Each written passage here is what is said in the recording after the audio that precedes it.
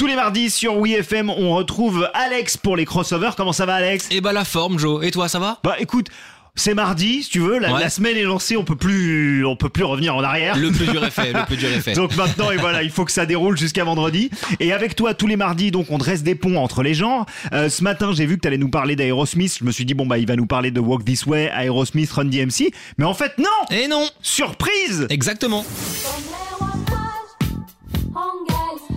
Le crossover d'Alex. Et si ce matin, nous allions dans le Massachusetts, Joe, retrouver Aerosmith, ou les Bad Boys de Boston, si tu préfères. Aerosmith, c'est plus de 200 millions d'albums vendus, c'est 4 Grammy Awards, et leur présence dans le top 100 des plus grands artistes de tous les temps s'explique par de nombreux succès, tels que celui-ci.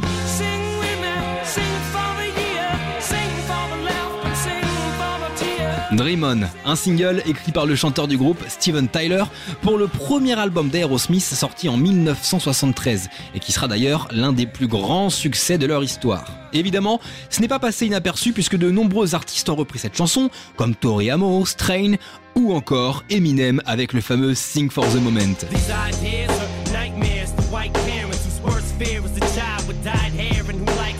Sorti en 2002, soit quasi 30 ans après la version d'Aerosmith, on peut y retrouver la guitare de Joe Perry à la fin du morceau et surtout, écouter Steven Tyler au refrain.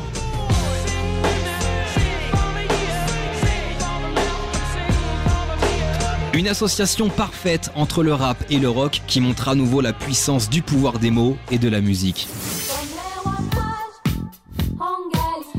Le crossover d'Alex. Et Alex, sans déconner, cette petite chronique là, je sais pas pourquoi ça m'a fait penser tout de suite au duo qu'il y a eu entre Jay-Z et Linkin Park. Ah, c'est vrai. Est-ce que tu nous en parlerais pas la semaine prochaine ? Bon, c'est bien parce que c'est toi, hein. Allez, voilà, je savais qu'il accepterait. Merci beaucoup, bonne journée à toi. Avec plaisir. Ciao.